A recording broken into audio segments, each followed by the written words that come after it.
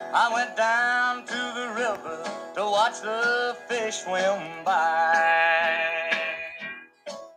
But I got to the river so lonesome I wanted to die. Oh, Lord. And then I jumped in the river, but the doggone river was dry.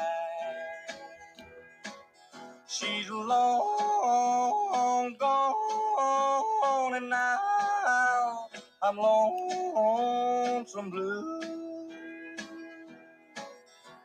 I had me a woman who couldn't. Hello, and welcome to Long Gone, the podcast. This is Ryan Hetzer, and I want to start actually today's episode just by addressing. Um, there was a comment, I think, in the last episode about the song. So the whole fit in there, and it has to do with the Long Gone name. There is a baseball movie that, my gosh, especially in these times where people are looking for things to watch. If you've never seen the movie Long Gone, it's a baseball movie. It is the full movie is on YouTube. It's not a great quality, but in terms of the picture, but it is the full movie and it's there. But it was a movie produced by HBO back in the day when they really didn't produce that many things. And it's just, to me, like, it's for me one of my top 5 baseball movies of all time. Yet anytime you see a list of baseball movies put out, it never ever has Long Gone in it. So to me, I've kind of made it my personal crusade to get people to recognize this movie and watch it. So special episode for you today. Um, we were able to well, first let me just bring in my co-host for the Scouts Coops version of the podcast, of course. Ray, how you doing? I'm doing good. How you doing, Ryan? Good. Um, so yeah, I mean, I've said this one other time, but this podcast started as a St. Louis Cardinals fan podcast and really was focused on just the Cardinal organization, and did that for a couple of years. And then the opportunity came up with Scout Scoops, looking for content creators, and then the custom leagues within MLB The Show, the 20 that are affiliated with Scout Scoops. And so we've been doing some podcasts on the game and on the custom leagues. And we were able to get two of the giants in the world of content creation within the MLB The Show community for really going back as far as I can remember. And we had Ryden himself, on with us, and then also Mike Lowe, who is, of course, in Mike Lowe's case, well known for the different slider set work that he's done, and Ryden for, of course, Ryden rosters. And so we were able to really just kick around a lot of different topics with them about the game, about their two different expertise when it comes to either slider sets or rosters, respectively. And it was really just a fun conversation that touched on a wide variety of topics, and we're going to bring that to you today. So, Ray, how the experience? How was the experience for you? And what did you enjoy about what our audience is about to hear here? It was a phenomenal. It was an absolute electric interview with Ryden and Mike. Like you said, Ryden brings most of the expertise in rosters, and Mike's got the expertise in the sliders. They know each other. They're good friends. They've known each other for a number of years now. They were discussing, but it was so much fun to sit there and talk to those guys. Yeah, I think those of you out there in the MLB The Show community that take the time to listen, feel free. I know when I listen to podcasts, I'll kind of sometimes float in and out. I might listen to 20 minutes, 30 minutes, maybe do a chore or take care of something, then come back and listen to the rest. Feel free to do that. I mean, once you'll hear the interview, we go about a little over an hour, about an hour and 15 minutes, talking over all things with these guys when it comes to sliders, rosters, things we'd like to see in the future, franchise mode. We talked a lot about franchise mode, and a lot of just different things related to also this current state of the world, which, by the way, hopefully everyone out there is being safe, practicing, being smart about their social interactions, and really doing their part to take care of everything that we're all dealing with in the world right now. But yeah, it was just I hope you guys really enjoy it. Feedback is definitely welcome. I mean, I'm just a guy that, this is a labor of love for me. I don't really have any kind of broadcasting background or profession related skills. So, we do our best with it. I think it was a good conversation. We were able to really talk about a lot of things, but certainly if you have feedback, if there are guests that you really would like to see us get on, send either of us a DM, or, hit us up on the Discord or on Twitter. Any, questions maybe that you wish we would have asked, perhaps we can get Mike or Ryden back on in the future and ask them again, or maybe we can tag them in a question online, and, sort of, hey, hey, you said this, or hey, you said that, what, ask a follow-up question, any of that stuff, guys. Feel free to hit us up, and we hope you enjoy the interview. Ray, what else you got? Yeah, I hope you guys enjoy it for sure. I'm going to say exactly what you just said. It was a great interview, and I hope you guys enjoy it. Just a quick word on the leagues. I mean, I think there's a little bit of I sense a stagnation period, but I think what's happened is a lot of the guys that are most active in the, whether it be the 108 or the Scout Scoops, I'm sorry, Moneyball, whether it be either of those leagues, I think the most active members have kind of reached or have been close to reaching their limit of games. And so then it's sort of a matter of, like, allowing some of the guys who fell a bit behind to get their games in. And then, of course, within that, you have, it seems like every day there's a guy dropping out and then the guy replacing him. So that's been a little bit, I guess, but at the same time, like, these leagues both had deadlines to get games in, and those deadlines haven't occurred yet. So, it's just a little bit of a slower period right now. But go ahead. I think that also, I mean, talking about that, I think it kind of just reverts back to, it might have been best for a one league 30-man league rather than two leagues, but just for the fact of, people dropping out, like you say, or people not as committed. But that's neither here nor there, and it's hopefully everybody, all 60 of us, stay active. Well, I think at the beginning there was so much excitement, and rightfully so, and they tried to do the right thing. Like, for myself, I mean, I wouldn't have even been in the original one. I think I came a little bit late, and so, but they were creating the Moneyball one to go with it, so I was able to get in that, and so, now, offered a spot in 108, and so I'm in there too. But there's been a little bit of conversation in the 108 lately over sliders. Speaking of Mike Lowe and coming up in the rest of the podcast here, they've tweaked sliders a bit, and some folks seem to be upset about that power is a bit nerfed. But I don't really have an issue with it. I mean, I like a good, clean baseball game. I don't need to see 3, 4, or 5 home runs being hit. But no, it's now there's the free agency concept we talked about. We had a pretty good amount of feedback on that, but a couple people, having kind of tack on ideas to it. There was one individual, and I can't remember. I'm so sorry. I'd like to give him credit, but basically he was saying that he feels like he may have, like, an additional idea or a tag on that could really make this work.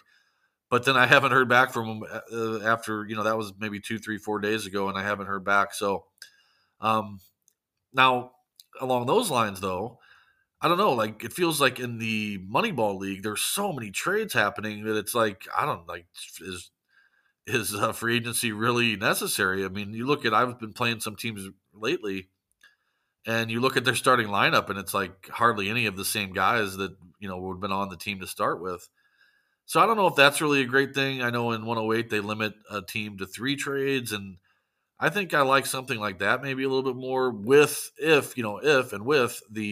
some kind of free agency concept. But guys, if you have more thoughts or feedback on that, please, let's get that conversation going, because before you know it, we'll be getting towards the end of our seasons, and we need to decide, if anything is going to happen in terms of like a free agent type experience.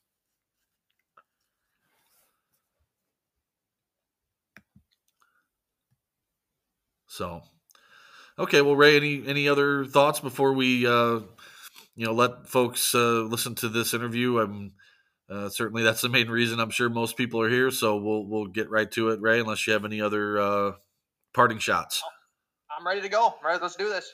All right, guys. So we'll get into the roundtable discussion with Ryden, Scott from Ryden Rosters, and with Mike Lowe from Sim Sports Gaming and Operation Sports. Hope that you enjoy it. And again, let us know what your thoughts are. Feel free to retweet to people that you think might be interested. Pass it along. We'd be much appreciative of that. And we'll see you next time. Thanks, guys. Okay, so we've got that now.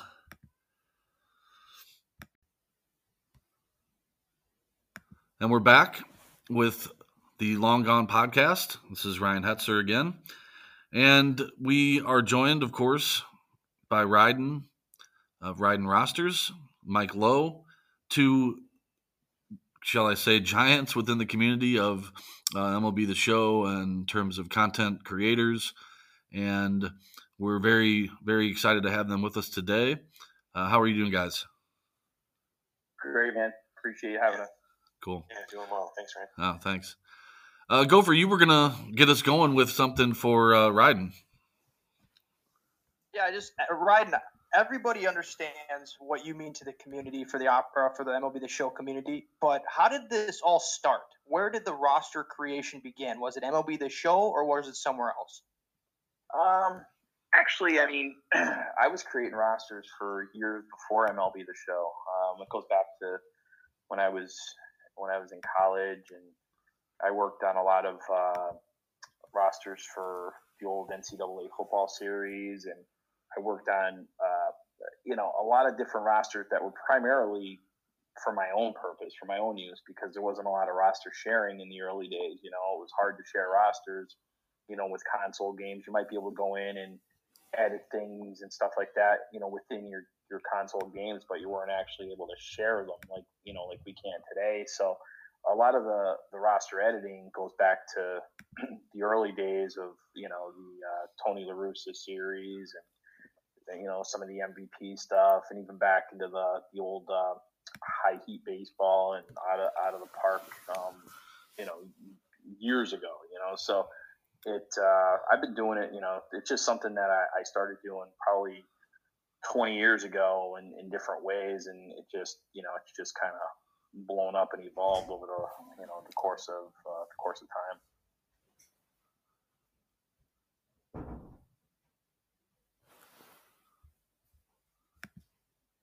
Gopher, you there? Can you describe how chaotic of a? Yeah, I'm here. I wasn't sure. I know we can cut this. I wasn't sure if you were going to ask a question to Mike, but I'll pause. Do you want me to follow it up or? No, go ahead, and then I'll ask something for Mike after that. Okay. Can you describe how chaotic the process was for OSFM 5 to 10 years ago compared to today? Yeah, I mean, it was kind of crazy. I first started doing it probably about 10 years ago or so with, I was doing my own Ryden rosters, they were originally called, and Knight, who was the original person who started the old OSFM rosters, he was kind of leading the way with the OSFM thing.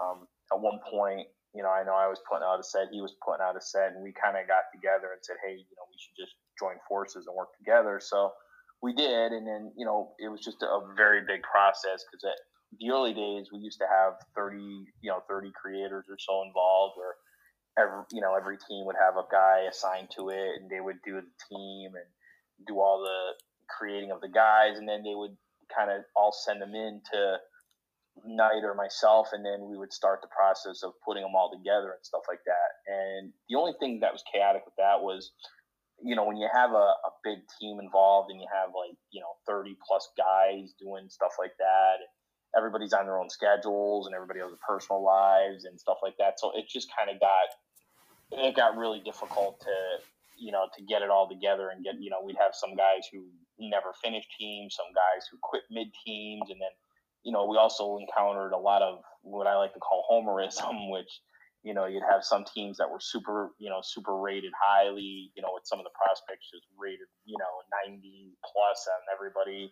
it was just basically every organization had a different look to it from the minor leagues and the prospect angle. If you go back to the old days, like, some guys were very prospect heavy with a lot of the prospects, and a lot of teams were just minor league journeyman heavy. And then there were organizations that were, kind of a mix. If you go back and you look at some of the old OSFM rosters, it was kind of like, it was kind of all over the place. I mean, it was a great process. I'm not knocking the process, but it was just kind of, there was not a lot of unity to it.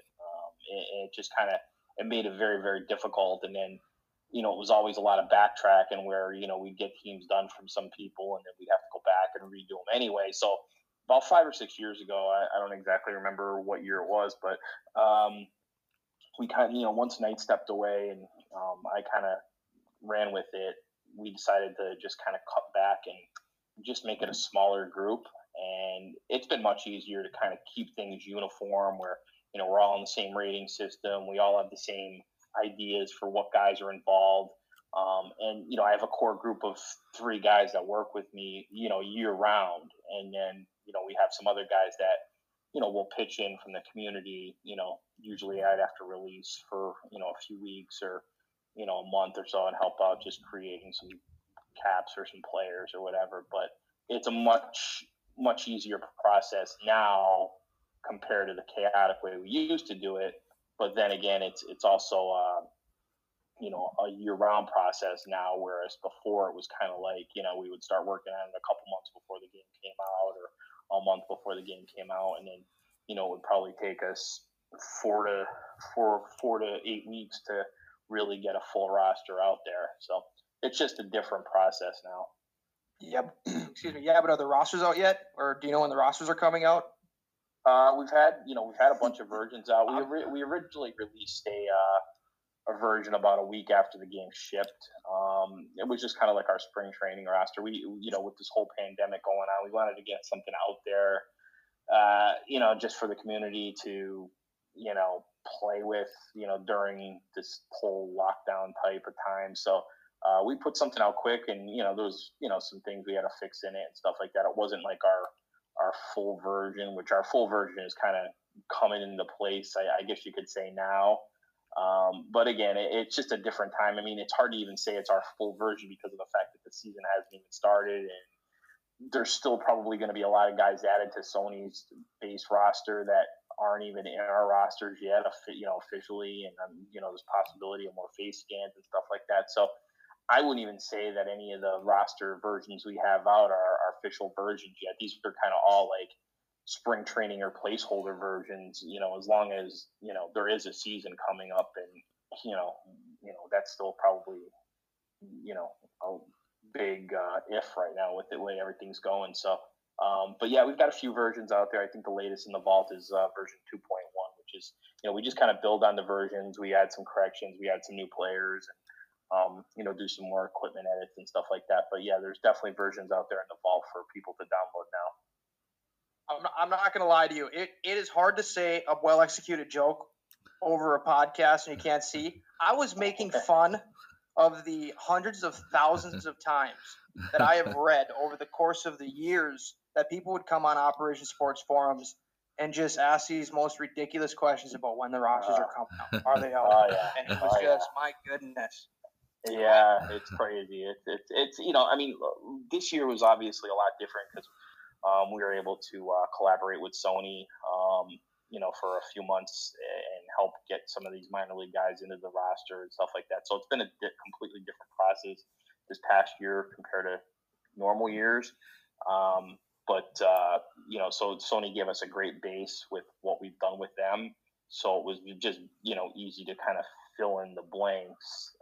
But again, it's kind of, I mean, it's funny because I look at some of the posts on OS or, some of the tweets out there, and, people are just, complaining, how do you, this isn't accurate, and I just feel like saying, like, well, nothing's accurate. Nobody even knows who's going to be on what. I mean, there's no roster right there that's out there right now that's completely accurate because nobody knows who's going to be where and who's going to be in, and there's so many things that are so undecided right now that it's impossible to actually have accurate roster, so we're all kind of just doing, what we can or using different projections or whatever. But, the important thing is we're getting something out there for, to the community to play during this time when everybody's pretty much home playing video games. So. Yeah.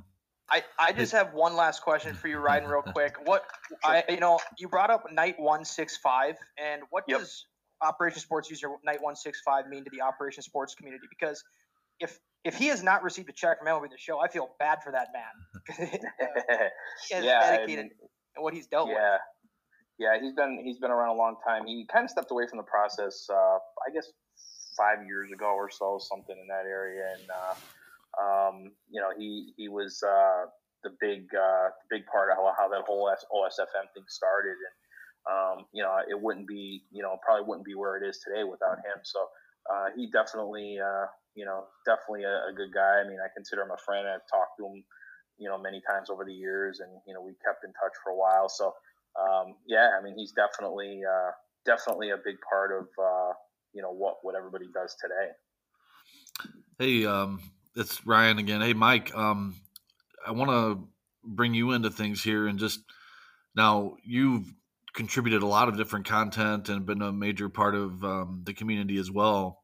In terms of franchise content, I know I've watched a lot of your work through the years, and even been watching your Tigers franchise that you've been doing already with this version of the game. But I guess, your most well-known contribution, I suppose, is through the slider sets. And a lot of people are just like with the rosters, when are they coming out? When's the new version?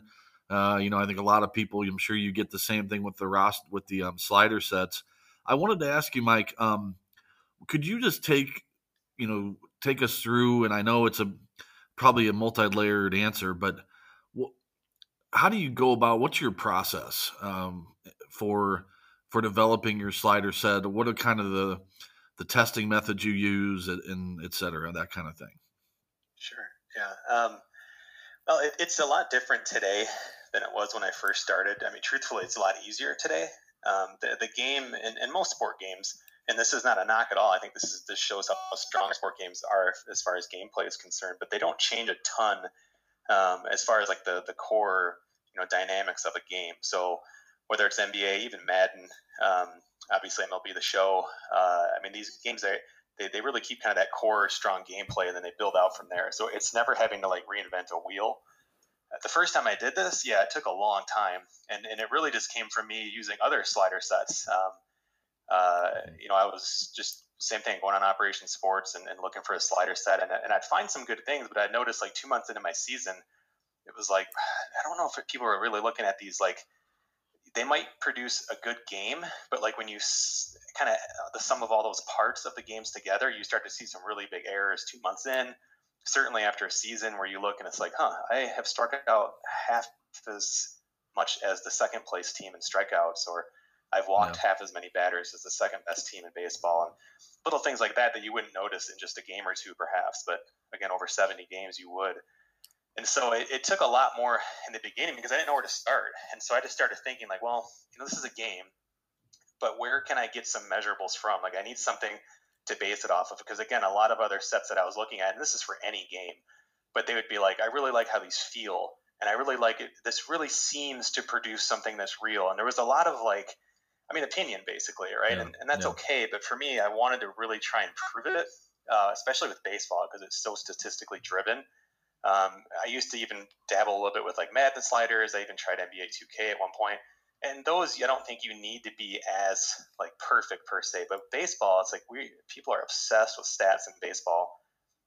So on that thread on Operation Sports, where I have the sliders set up, there's some measurables that I use up there. But it's mostly looking at things that you can measure, especially post game with the batter analysis and pitcher analysis. So it's looking at things like swing and miss percentages. It's looking at the number of foul balls, or I should say the percentage of foul balls. It's looking at batting average on balls in play. Just some things that you can actually take out and extrapolate, and then compare it to kind of a span of real life over, the last few seasons, especially because with baseball we're seeing huge spikes in strikeouts, huge spike in home runs. It's kind of like the ESPN culture, right? These guys playing now grew up kind of one of the last generations who religiously watched ESPN and saw highlights of home runs and strikeouts, right? So that's at least my theory, is that these guys this is where baseball has kind of morphed into more than ever. And also, again, those are stats that drive salary. So if you had a chance to, quadruple your salary at your job, I would think we'd all look for opportunities to do that sort of thing. So sure. I wonder, one of your slider set, I think the designation, I guess, that it's gotten is sort of that realism, that going for the most possible realism in a video game. And as you said, it is still a video game, and so I wonder about like a couple of, I know human timing, I believe, is one, and foul frequency. Those are two that stand out, but those are two that you often have well below or much different than some of the other slider sets that can be found out there in the vault or in Operation Sports or whatever. What is it? What are those categories that you feel like you've, in your iteration of slider sets, have changed a great deal, and how those have affected gameplay? Sure. No, that's a great question. So I kind of think of it as like a secret ingredient, right? So, and I am not protective of this stuff. Like, I'm not competitive with it. I don't care if people use them as a base. I encourage that because I get less people tweeting me like Scott has. And luckily, there's no competition really between slider makers. Like, I don't care. I don't even look at the other sets because I don't want to be influenced. Yeah. And I think it's really cool that other people are working on stuff because we all have different skill sets. For me, the special ingredient for me is I literally focus on the word boring. When I try to make a realism slider set, we're competing against games, and it makes perfect sense. And you see it a lot in things like Diamond Dynasty. They don't want boring. Boring is going to turn away a 13-year-old or 14-year-old, or a 16-year-old who has their first job and might want to spend their money on microtransactions or whatever. And I totally get that, and of course. But like when you play Diamond Dynasty, you're not seeing a ton of strikeouts. You're not seeing a lot of boring hits. You're not seeing like dirty baseball, as I call it. Like when, for instance, you hit a ball up the line. It's almost like, they fixed it a few years ago where it starts to hook more into the corner. But I feel like as much as the gameplay has improved this year, I feel like that area has actually regressed a little bit because the balls don't really seem to arc as much into the corners. And what happens is you just kind of bounce off the ball and it sits there and your outfielder runs over. Maybe they suction to the wall for a split second and then they throw it back in. In baseball, those are some of like the dirtiest plays you see, right? That ball's rolling around and the player's not sure if they should pick it up earlier or wait a second. And that ball's going underneath chairs of the bat boy. And it's a mess. And you never see that sort of stuff. You never see dirty or boring, or at least you don't see enough of it in the game. So that's my secret ingredient, honestly, is looking for a realistic amount of foul balls.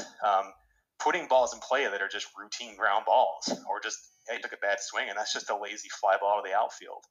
It's literally adding those things in because that's what these games have somewhat, they've nerfed it a little bit, right? They want to make it more exciting.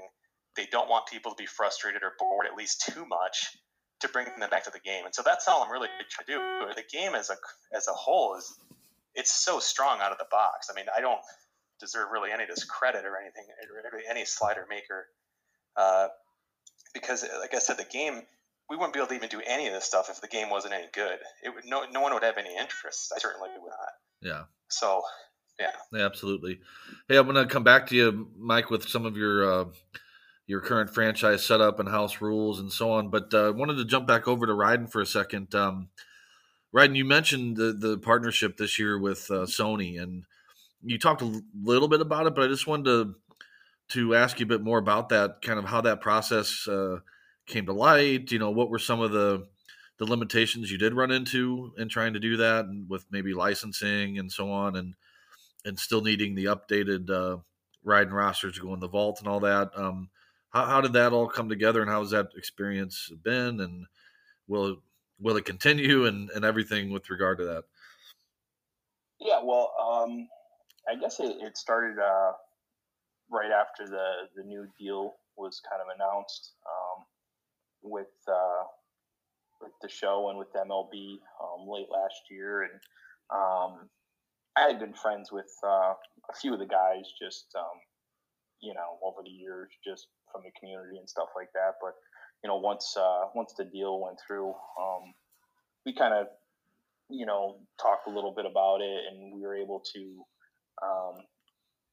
work something out where I was actually able to go out to San Diego and spend a week out there, and got to actually go to the studio and actually work with them for a full week out there, which was a great experience. I mean, they were great. I mean, they treated me great, and it was just a really cool experience just to see how the game's created, and to meet all the developers and the different people there who do different things and are involved in different things. And so I mean, basically, I went in with a list of players that I wanted to see definitely involved or added at some point. And again, I mean, there's only so much you can do, because they have their guys who can get in because they're licensed to be in, and then this whole licensing agreement opened up a whole other aspect of players that they already had license and stuff like that, scans for. So I was kind of helping out with a lot of the underlying guys, and a lot of making sure that a lot of the top 100 guys that weren't in were in, and then a lot of the up and coming prospects that might not be top 100 guys, that type of stuff were in, and a lot of the fillers, and using it was kind of a top secret process for a while. So it was difficult to to work on it, because at first it was just because of the fact that it wasn't announced for a while, so it was kind of everything was kind of done under the radar, and even my team wasn't aware at first what was going on. We were just continuing to work on our base roster, until the point where I kind of let them know exactly what was going on. And but the nice thing is, but with the way we've been doing these rosters over the years, is we accumulate files and files and files and hundreds and thousands of players, because we're continuously creating players. And so the nice thing is, once we were actually involved with helping Sony, we had a lot of players that we were able to get in, and faces and stuff like that. And it was just like I said, it was a really cool process. It was probably a little bit late in the whole overall process of the game this year, just because everything kind of came together a little bit later than it probably normally would have. But I think overall it went well. Obviously, everything going on in the world's kind of slowed things down a little bit, probably on their end and our end. I'm sure right now, if the season was started, the rosters would probably look a lot different in game. But again, I mean, that's just something that there's really nobody has any control over that. But it's just been it's been a crazy process. But yes, I'm still collaborating with them. I'm still talking to them with different things, and hope to build on the relationship that we've established, and build on that for the coming generations of games in the future. So hopefully we'll be able to continue to help make the rosters as good as they can for everybody. Oh, great. Hey, Ray, did you have something you want to go with? Yeah, Mike, you brought up a couple great points about your goal is to create realism, and the analytics that you bring in, for example, foul ball percentage. That is super important. Is when you're creating these sliders, are these sliders made for all controls, or is it narrowed down to specific controls? And I do have a follow-up question. Yeah, that's always really tricky. That's probably the most common question I get is like, can I use this on this difficulty, and can I use this on this particular hitting interface? And I always just say, give it a try. And that's not to be dismissive. It's just because like anything else, I mean, there's so many variables. I mean, there's skill level. Like if you're one of the top 1,000 players in the world and ask me, can I play this on veteran? I'd say, well, no. I mean, you're going to destroy everything. But if you're new to the game and you've never really played it, then yeah, maybe start on veteran. And again, like what I've noticed, at least with the show, is like the difficulties, unless you're talking like rookie, or like the other Extreme Legend. I mean, there's not a humongous difference. I mean, the PCI is smaller, so again, that little window that you're using to hit. But it's not like it's not like all Madden or something like that going from like pro. I mean, it's different with MLB The Show. So I don't make them for just. I mean, I tested on one. I tested the way I play it, and that's what I always tend to recommend. But again, that's a huge grain of salt because I think people who take my sliders as like literal scripture, so to speak, right, where it's like, oh, they need to be exact. I think they're missing the point of the whole goal of this. Like, I think at the very top of my thread, I even talk about how I don't believe in final slider sets, and I encourage people to tweak mine. Like, you don't have to wait for my version 6.8 or whatever it is before you start. Just start, because you're going to get better at the game. Some of us are at different skill levels. Some of us are using different rosters. Some of us just play different, whether it's like small ball versus, hitting a bunch of home runs. So there's just so many variables. And I'm like, guys, at the end of the day, like, I take it realistically too, but it's just a game. If you're not having fun and you're just sitting around, you bought this game for $60 and you're just waiting and waiting for the perfect roster or the perfect sliders, it's pointless. I mean, baseball is so strange, right? I mean, I remember reading a statistic last year that, I wish I remember the source, but it was something like over the last like 50 or maybe the history of baseball, every single team has had like a winning and losing streak of 5 games in each season. And I hope I'm quoting that right. But it was crazy because you're thinking like, what? Yeah. And that's a point where if you were playing in your franchise, you'd be adjusting sliders. Like, this is crazy. I'm the Yankees. Why am I losing 5 in a row? Well, it happens every year in real life. And so so are they designed for one?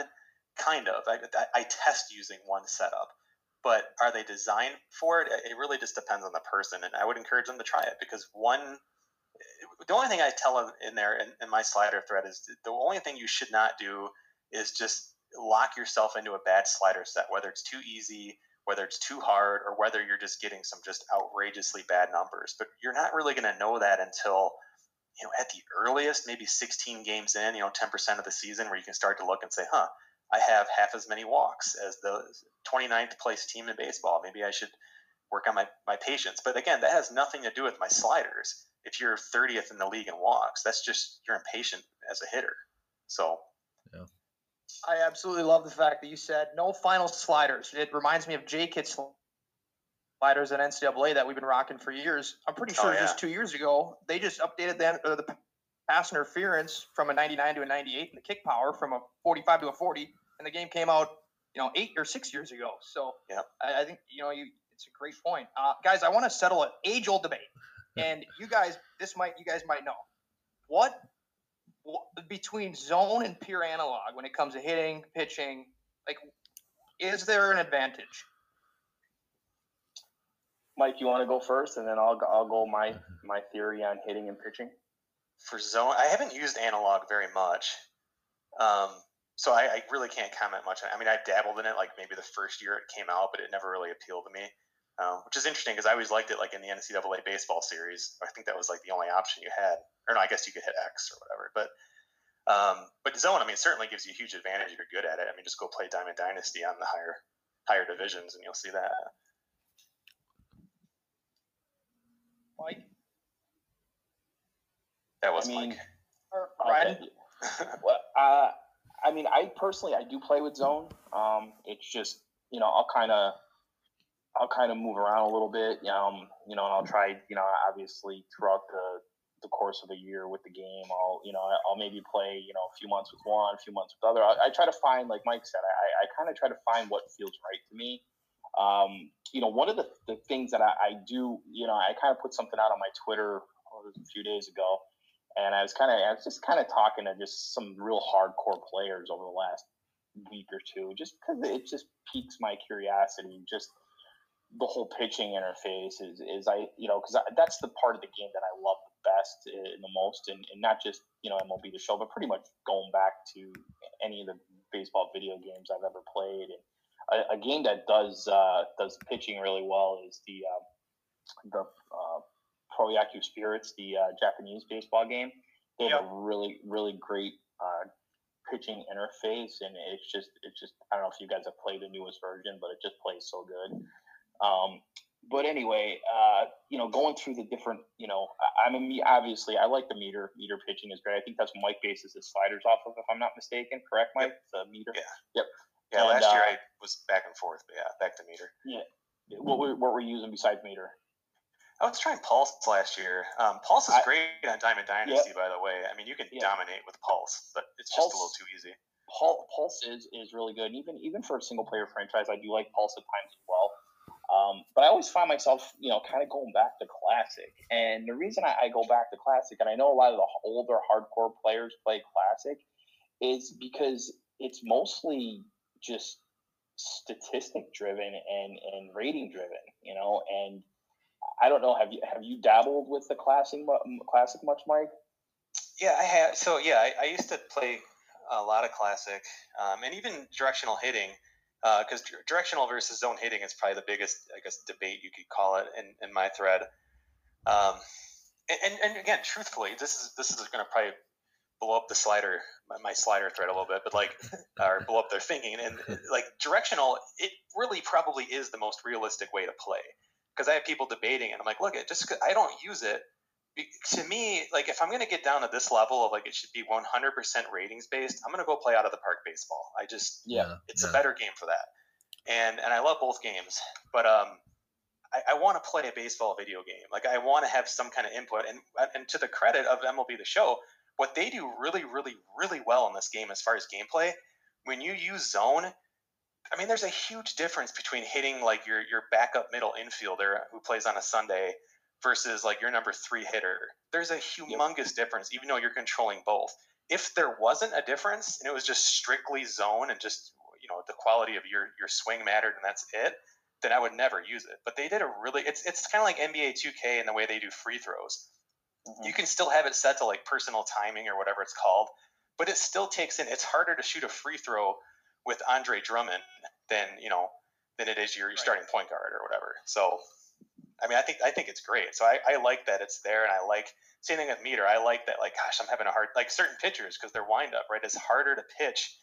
At least I find I have trouble pitching with lefties for some reason. Maybe because I'm right-handed, but I'm always a little bit off on the meter with my lefties pretty consistently. So, but I like that. Yeah, I agree. I do like the meter pitching, and I just, like I said, I find myself going back and forth between meter and Classic a lot because it's probably just because of the whole roster thing in me and creating these, a lot of the minor league guys and stuff like that. Just wanting to see how realistic the ratings play out. But I just find myself just so data driven with the ratings affecting the outcome, and a lot of especially with the Classic pitching, I do find the confidence and the stamina and all that just plays such a huge part in what's going on in the game. So again, I mean, I don't think you can go wrong with either way or whatever way you play. Like Mike said, I think the best way to play is just whatever makes you feel comfortable, and I just I like to mix it up, and for whatever reason, I go back to some of the ways that I've played in the past. Do you guys play the golf club at all, or have you ever played the golf club? Yep, I have actually. Yep. So the zone hitting, it kind of reminds me then of master clubs, where the best and the best, they're going to use it, and they're going to beat everybody every time, compared to relative speaking. But otherwise, you just use pro clubs, basically. You're kind of in that category in a way. But the best of the best are using that zone hitting, and they're using, aka the master clubs, and they're just dominating. Compared to somebody who's using an analog, like a pure analog. Which, by the way, the pure analog hitting, you can still adjust a PCI, but you can't see it. Does that mean that there's a PCI? Too. Probably, because in zone, I use zone, but I turn it off. Yeah, me too. Which I can't take credit for. I came across that somewhere on the Operation Sports forum. I don't remember where it was, or I'd give the credit, but I tried it and I was like, oh, this is great because it cleans up your screen and it's far less distracting. I've gone away. It only took about 2 innings to get used to it. So I've gone away from the PCI too, and it's made all the difference in the world. I mean, still zone hitting, but without that PCI, it's I really enjoy it now. I wanted to make a point back to the slider set, something you said, Mike, that I actually happen to be one of those people that sort of just really blindly follows what you put out there. The main reason, though, that the individual that I am, though, is that without that, I kind of get that slideritis condition where, I'm just overreacting to small sample sets. I didn't hit any home runs that game, so should I bump it up, a notch or two notches, and so for someone like me, going with yours, knowing that, it's data driven, that it's realism at its core. I just feel like it allows me to get rid of that slideritis that I've had before. Really, discovering your set 4 or 5 years ago, and so that's there are people like that too who kind of without your guidance would be kind of tinkering all the time, and it gets in your head a little bit. I wanted to ask real quick: have either of you ever dabbled in the other, like Mike? Have you? With this data-driven approach and the realism, have you ever played around with roster creation or for riding? I mean, have you sort of tried to develop your own slider set? Have you kind of crossed over in any of that for either of you? I mean, I've definitely played with sliders. At one point, I think a few years back, I might have even put my slider set out there, but I know me and Mike have collaborated a bunch of times, in the past on things like that. And I was kind of using his as our official full minors. I think last year was that we did that, Mike, or the year before. Yep. But I mean, I would still, if I had a recommend a slider set, I would definitely go with Mike's. I mean, he definitely knows a heck of a lot more about it just because he just, that's what he specializes in. I don't claim to be an expert on sliders, that's for sure.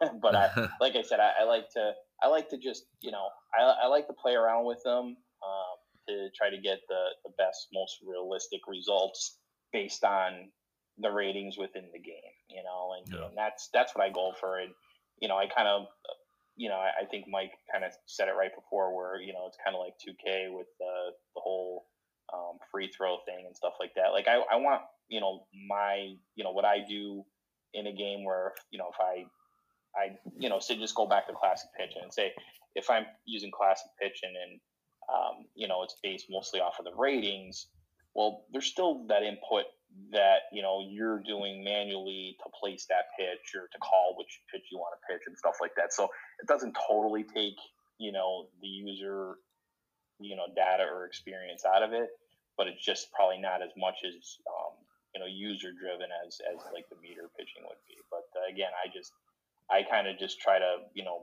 play around until I find something that feels right for me when I'm playing. And that's, like Mike said, that's what I would recommend to pretty much everybody.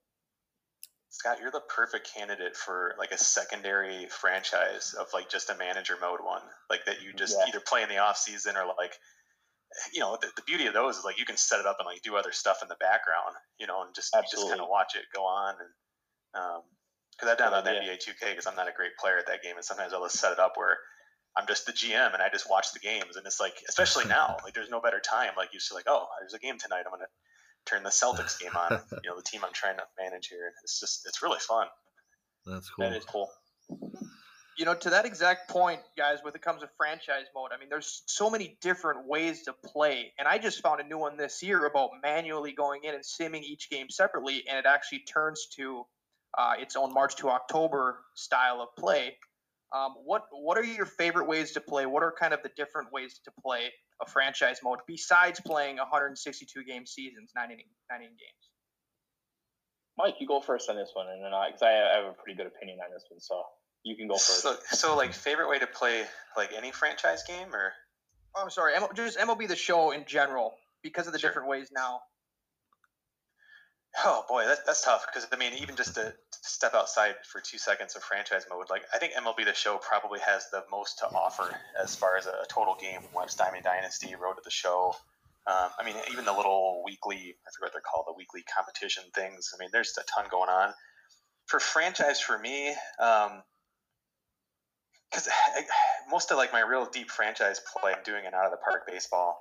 But with MLB The Show, it's pretty this. I mean, this is I don't want to commit too much of my life to just playing MLB The Show or any video game. And I think to do anything beyond that is going to probably drive me mad because playing 162 is a lot. It's a huge commitment. But I don't know. I don't really. I mean, online leagues, something like that. I mean, I pretty much what you see is what I'm doing. I mean, I don't really do much else with it. Ryden, you said yeah. Ryden, you said you had a perspective on this one. Yeah, I mean, the way I've set it up for probably the last, probably 4 or 5 years at least is I play with 30 team control franchise, and I don't play all 30 teams, but what I do is, there's a way to actually set up you set up your primary user profile, which would be, say Ryden, and I would set it up, with all my franchise settings, and then you could actually make another profile for, say, CPU. I'll make a secondary one for CPU, and that one I'll set up where, teams can do their own 40-man roster moves. They can do their own trading. They can do their own DL moves, hiring or firing of the staff, whatever it would be. And I'll kind of control all teams just to kind of have that control where if there's something crazy that happens within your season, you can kind of go back and you can kind of you could approve it. This way you can kind of stop any kind of crazy trade if you don't want it. You don't want it to go through, or if there's somebody called up from A-ball and you want to get him on the major league roster just to kind of see how he plays in your franchise, you can kind of go in and you can do that. So I kind of play with 30-team franchise, and I'll pick a few different teams and I'll play. It's not that I play all 162 games with each of the teams. I don't. I'll start it relatively early when the game comes out, and I'll kind of linger around. And sometimes I'll end up starting over when I do a different roster that I want to use or whatever. But I kind of, will linger around and play around with it throughout the whole season into the off season up until probably the new game comes out. So I get I'll might pick maybe 4 or 5 teams, and I'll just play different games. Say if I'm playing, the Red Sox and the Rays, and I like the pitching matchup, that the Rays are throwing out there. I might play that game, or if I see, like you said, you could kind of sim individual games. You could sim each individual game, or if a game comes up in your season or your franchise, there, 2 teams that you don't normally play within your franchise, and it's a good pitching matchup. You can kind of just jump in and play that game. So basically, it just gives you control to play whatever game you want to play. And also, same thing with the minor leagues. Like, you can kind of go through and if you see a cool matchup with a couple minor league teams that you want to just play, you can just go in and play that game. So it's just kind of fun, and it just kind of keeps it fresh instead of just playing one team 162 games. And it kind of gets it can kind of get stale playing that many games with the same team over and over and over, and it just kind of keeps it fresh because you're playing in different teams, with different teams, different stadiums. And and like I said, if you're playing multiple teams, you can play all the games for one specific team, or for a couple specific teams if you want to. But I do like the control to be able to kind of jump around and play different games with different teams, and just kind of feel different players out and how they play and stuff like that. So that's the way I play. I absolutely love that because it can be, like you say, stale. It's a perfect word. I have buddies who've played an entire 162 of quick counts on. I've had buddies who play one Sim 5, and it can be a grind, but to be able to have the opportunity to be able to play 3 or 4 different teams at the same time, yeah, it's a great idea. It's pretty cool. Yeah, it's I mean, the show, again, they're the only console game that allows for carryover. Like, I wouldn't waste my time playing 162. I would do what I do with like NHL or something, like where I'm going to play maybe 10 games a year, but simulate the rest, maybe play the playoffs, because it doesn't carry over. So what's the point? So that's, again, a huge, huge addition. And not only did they add it, but it works. Like the very first year, it had trouble, like it wouldn't transfer over on base percentage or something, but every other, it literally works. The only thing you were losing is like players who lost licensing, so you'd have to go through and maybe spend an hour updating a few players. But that's a huge thing, is having that, and you can take your time to really develop a team. I wanted to go back. I guess I'll say one thing I try to discourage people from worrying somewhat about is and I'm surprised by how many people will talk about this, at least in my thread, where they're trying to follow like the perfect exact lineups of real life. and they'll be like on May 18th, and it's like, hey, like I'm having trouble. Like, how are you using 30-team control? Because I can't get Cleveland won't bat so-and-so leadoff or whatever. Yeah. Like, okay, well, I'm looking at your franchise, and that leadoff hitter in your franchise is hitting 179. In real life, he has an on-base percentage of 360. It's like, well, I want him to match. Or like they want to do the same trades at the deadline. It's like, well, I don't understand how you can't see these are two different worlds. Like, why would a team who, like Oakland last year, in real life, they made the playoffs. They could have been slight buyers, even in a smaller market.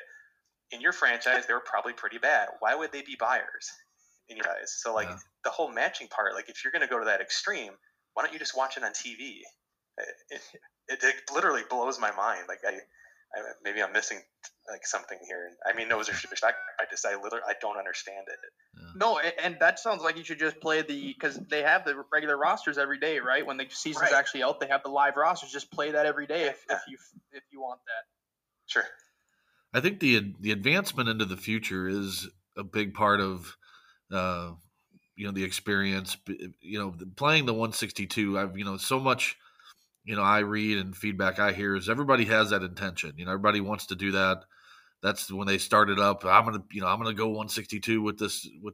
But then inevitably, in many cases, you kind of flame out a little bit. So I think the different ways of advancement is definitely. I mean, you mentioned a few, Ray, in terms of playing 1, simming 5, so you're getting a different starter every time through. I've done something where you can play a certain amount of games until you lose, and then you challenge yourself to maintain a certain like winning percentage, and then if you go under that, you sim ahead and go sim ahead to the All-Star break, and then a sim ahead to the final like 2 weeks, and just to kind of get that advancement. The other one that I've messed around with would be to kind of pick a year into the future. So I don't know, you go with this year's game and you go 4 years into the future, and for those 4 years you do, you make the different off-season moves. You're simming, but you're keeping a close eye on things.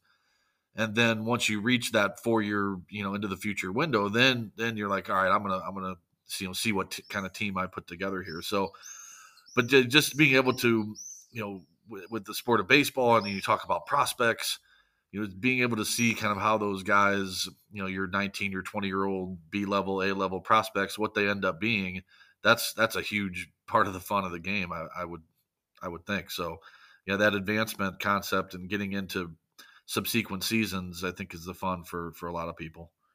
Yeah, that's cool. Yeah, one of the cool things with that, I don't know if you guys have ever messed around with the fictional franchise rosters. Just gonna say that. Yeah. I know that they're a lot of fun, and I kind of dabbled with a lot of that stuff last year. And I know Bacon from OS, he makes a great set, and Showtime's worked on some stuff, and I know guys who were diehard OSFM full minors roster guys who played just our rosters for years, who now just dabble only in the fictional stuff, because you don't have to worry about the moves, you don't have to worry about the trades, you don't have to it's all fictional. So you're kind of creating your own universe, your own history, and all that kind of stuff. So it's kind of cool, and especially now with the tools that we have, and you're actually able to create these guys with actual MLB experience, and have stats in there from years past, so it's not like everybody's a rookie. And it's kind of cool. It's definitely a really cool feature, especially with like the rebranding and stuff that Sony added within the game this year. You can kind of really do some fun stuff with it this year if you really took the time. There's a lot of options and a lot of different ways to play out there if you really take the time to look at it. Yeah, sure. Hey, one other quick question on franchise. And I know Mike, you have this in your thread with regard to sliders and that. But what kind of limitations do you put on yourself? I think a lot of folks, and I'd include myself, despite your wanting to be a bit reserved in your moves that you make in a franchise, you end up 2 years, 3 years out, and you've got this super team of guys. So what are maybe some of the limitations you guys have either heard of or put on yourselves when it comes to trying to again, that realism word, in terms of the trades you make and so on? What are some of those? Yeah, at the bottom of my set, I have a handful of like optional house rules. Right. And to me, I try to leave them within the range of like, well, if the AI can't or won't do it or don't do it, then I try to follow that. So like, for instance, I only make trades off of the trade block. So like, I'm only trading for a player if they're actually being listed um, off of their trade block, or like at least that starts the conversation. And then if they throw in like prospect, C-level prospect or something, that's fine. But little things like that. I think one of the most important things of this though is kind of going back to like the restart culture of like it has to be perfect. It's not perfect. I mean, nothing's going to be perfect. I mean, who would have thought? Like, look at the NBA. You have LeBron James and you have what's his name, Anthony Davis on the same team, and so you see stuff that you would never imagine. Bryce Harper signing with an in-division team with the Phillies. I mean, you see stuff where if like in a game you'd be like, oh, this is stupid, I'm quitting this franchise. So it's okay. Like crazy things happen in real sports, and I think regardless of what those are, keeping that there. But that's one of my big ones though, is just trying to stay within range of like what the AI does, like little things like not doing a mound visit at the beginning of an inning because you forgot to warm up your pitcher. Like, that's not realistic. Like no one would do that. And just live with your mistake. So yeah.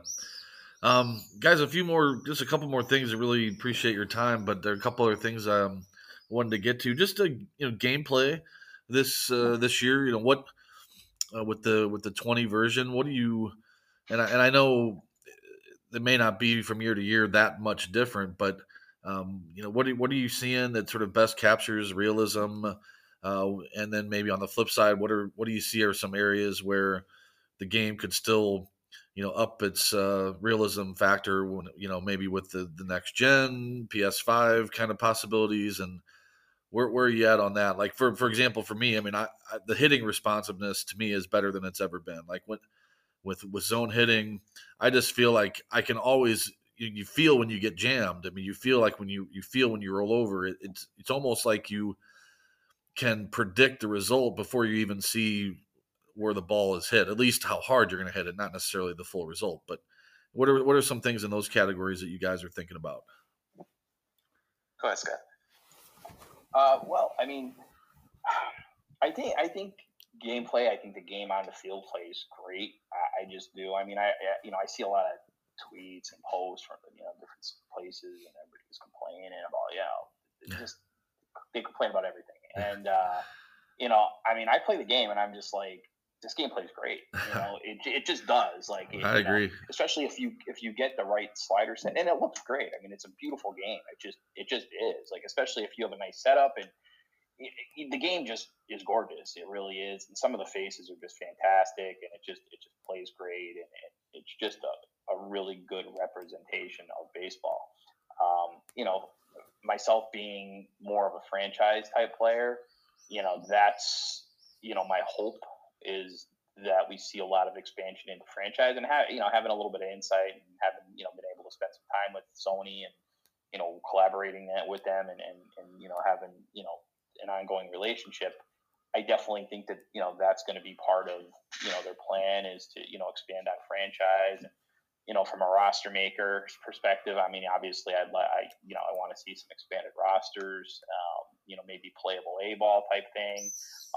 Now that they have the minor league licensing, I'd like to see minor league stadiums, some real minor league stadiums in there, which I think would, bring the authenticity to a whole other level, especially playing the minor league games. I think that would be so cool. And I think the game has such minor league baseball is kind of, there's been a lot of talk over the last few months about, the players and the rates and how much they're getting paid and stuff like that. With minor league baseball is just such a great product, and there's such great minor league players out there. And, a lot of the guys that play the game, are minor league players like us. And, being able to do what I've done, I've been able to create a lot of relationships with a lot of players that are, some in the big leagues now, and some in the minor league, a lot of minor league guys.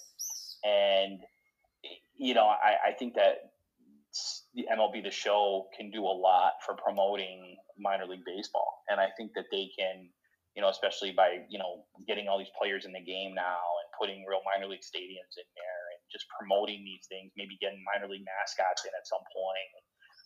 Especially with the expansion into the next gen, I think there's so many possibilities. And I think it could really, really do a lot with minor league baseball. So that's the part that I'm hoping for.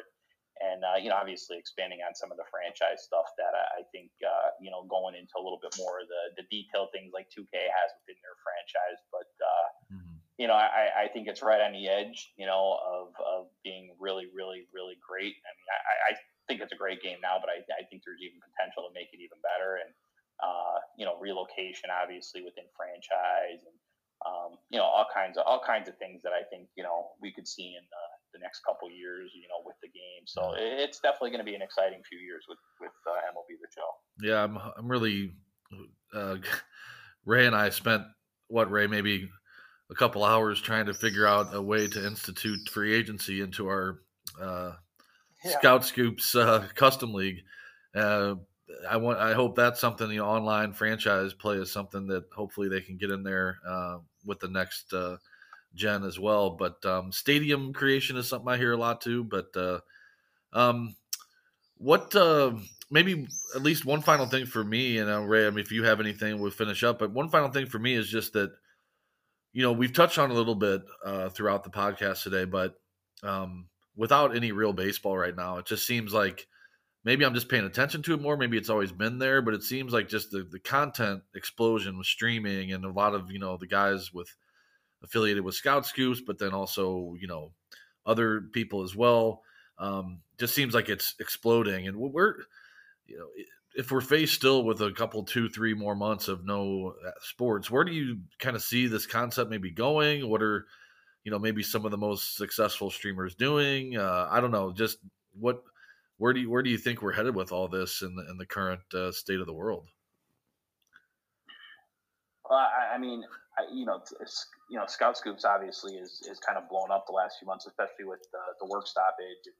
I've had, a tournament that we had for Sterling Sharp, his groundouts for charity, groundouts for kids charity a few weeks back when the game first released, and that was great. We had a bunch of MLB guys or MILB guys in it, and this past weekend we had the Mattingly Charities, one of the Marlins writers had a charity streaming tournament for MLB The Show, and we had a couple of our Scout Scoop streamers in that tournament, and played against Jake Berger from the White Sox and a few other MILB guys. I think Aaron Northcraft was in it and a few other guys, but it's kind of blowing up, and I think it's getting definitely out of the park in MLB The Show and these kind of games. Like, it's kind of filling the void for a lot of people who are missing real life baseball right now, and I think that it's gonna blow up even farther if we're out of baseball for another couple months, or even the season we're having to cancel, which I'm hoping it doesn't. But I mean, there's still, I think, that outside possibility that could happen, and I think that the possibilities for the streamers and stuff like that are just amazing. Like, I have a couple streamers for Scout Scoops right now. We got about 15 different streamers that stream for us. And some of these guys had never streamed before, and I mean, they're just they're all of a sudden like streaming franchises, and they're blowing up, and they're becoming affiliates, and they're getting a lot of viewers every day, and they're getting subs and stuff like that, and they're loving it. So it's kind of opened up a whole new world of the way to play the game for a lot of people, which I think is really, really cool. And I think once the season does get underway at some point, that I think it's just going to continue to build, because people are discovering streaming. As a matter of fact, why I'm on this this call podcast with you guys today, I just got a text message from somebody else who is going to be streaming their franchise for the first time tonight. So it's kind of cool just to see all these people who have never actually dabbled in streaming and stuff, and just getting involved in it, and just kind of seeing it take over, I guess, the gaming industry. So it's really, really a cool time. Yeah, absolutely. I mean, I'm in the category. I'm doing a little bit of streaming for the first time ever, and it's fun to be able to share some of the ideas and work with different franchise and different thoughts on the game. But yeah, Mike, any contribution on that one? Yeah, I mean, briefly, I'd actually prefer to go back to the previous question. Yeah, sure, please. Kind of like what I'm hoping, but just really quick with everything going on. I mean, if these game studios aren't focusing on community right now, this is something I've been kind of personally, like my little personal goal, even with our site, SimSportsGaming.com. I mean, the idea of just building community, and it's something like these games, like they do it, right? There's Diamond Dynasty and there's MUT and there's Hut and all this other stuff. But like it's too big, right? I mean, there's no way to get a true community other than like looking at rankings and maybe looking at the top players stream or something like this. But like allowing it to be scaled down, and we see that a little bit with the show this year, where you can do like an online sort of like Diamond Dynasty League. But again, like it's like a one season sort of setup, and maybe we'll see an expansion of that with PS5 and so on. But I think this is something that like community to me, like franchise, how do we bring franchise modes back? How do we tie this all in? For instance, we have March to October, right? That came out last year, and that's been a pretty popular mode. Why is it a separate mode? Yeah. Why is Road to the Show even a separate road? Why isn't that just something that could be like worked into if you wanted franchise? And at least March to October would make perfect sense to have that in there. So again, if you wanted to simulate ahead 5 years but still have some control, you could do that. I believe March to October just ends at the end of the season, doesn't it? And you do it with another team, and you know, if you wanted to restart, you could actually pick up. You have the option to start over with another team, or it does give you the option to continue on with franchise. Nice. Okay. So yeah, like so that is kind of cool. The only thing I would really like to see with the March to October is, I think they need to allow custom rosters in there so people can kind of take whatever roster set they want, sure. or, you know, and then they can. But I do agree, and you know, I know there was a lot of speculation when March to October first came out last year that, you know, this is the new franchise and this is where they're going, and I think potentially it could be, but I think March to October is a great mode, and I think if they just incorporate it, so like, you know, you could play franchise with, like you said, with March to October. Like, okay, you know, do you want to sim ahead, or do you want March to October? Like, in other words, like maybe speed down, or, you know, a slider to slow down how much simming you want to happen within your franchise mode. And, you know, like you get the option to play a lot more games. You know, I know, like, I think the average March to October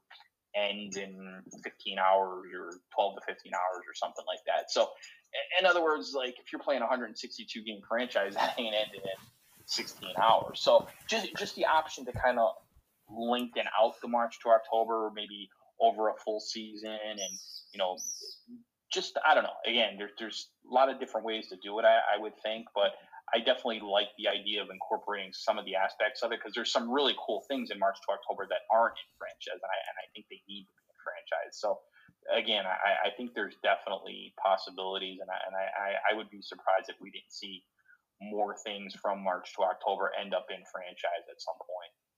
Right. I had two more quick ones, if I may. Yeah, of course. Go for it.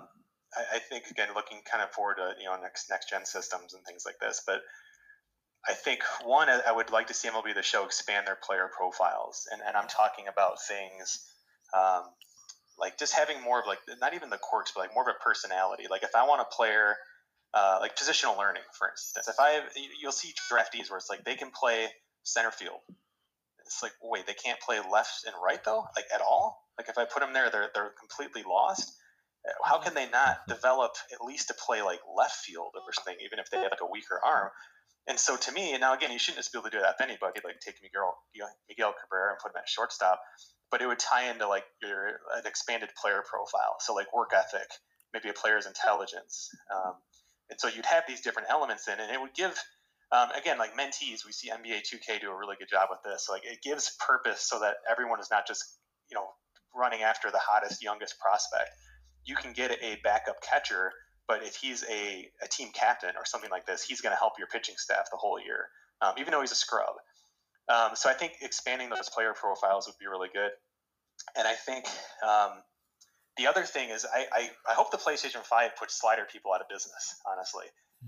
We should be setting up a version of dynamic difficulty that is basically customizable. So like my little numbers that I look at, like I want this percentage roughly of, you know, home runs. I want this percentage of hits to be doubles. I want this many swings and misses. So either that would come preloaded to match real life baseball, Or you could even go in and tweak it and say, well, I want to create a slow pitch softball league. I don't want there to be any strikeouts. I want there to be a ton of home runs. And you can customize it however you want. And then using that data, so like you put the output in first, and then from that data, the game would automatically adjust the sliders for you as you played, and it would put us out of business. I'd be thrilled with that. Well, guys, I'm mindful of your time. You've given up so much already. Ray, did you have anything else real quick, or? I do. I have two questions and a kind of a statement, I guess. So I'll just start with the statement. We talked earlier about graphics and whatnot, improvements, and obviously MLB The Show got rid of online franchise 2017 to bring it back. They know what they're doing. They're doing it for a reason. But the field itself has been the exact same, except for the water on the dirt that dries up a couple years ago. Has been the exact same for nearly 10 years. And that's always been kind of a gripe that they can't improve the field unless that's how do you guys feel about that? The stadiums are beautiful, but the field itself, grass, everything, it seems that it's been the same. Go ahead, Scott. I think he's muted. Oh, that's all right. We can skip that question. Yeah, anyways. We'll go ahead. All right. Is Scott still muted? It says he's muted, yeah. I don't know. I'll skip that and just move on to the other ones. So it's actually, I'm showing that he left, but so we'll just go ahead with it. Oh, yeah, it looks like he just dropped out, yeah. Well, he may try to rejoin, or we'll just Sure. We'll just go ahead and finish up. Ray, was there something else, or? Yeah, it was actually they were more directed for the rosters. Okay, he's coming in again now.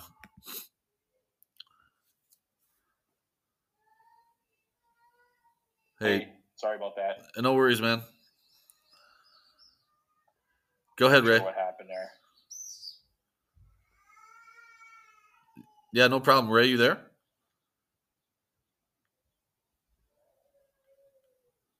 I might have lost the other two. Let's see here. Let me add them again.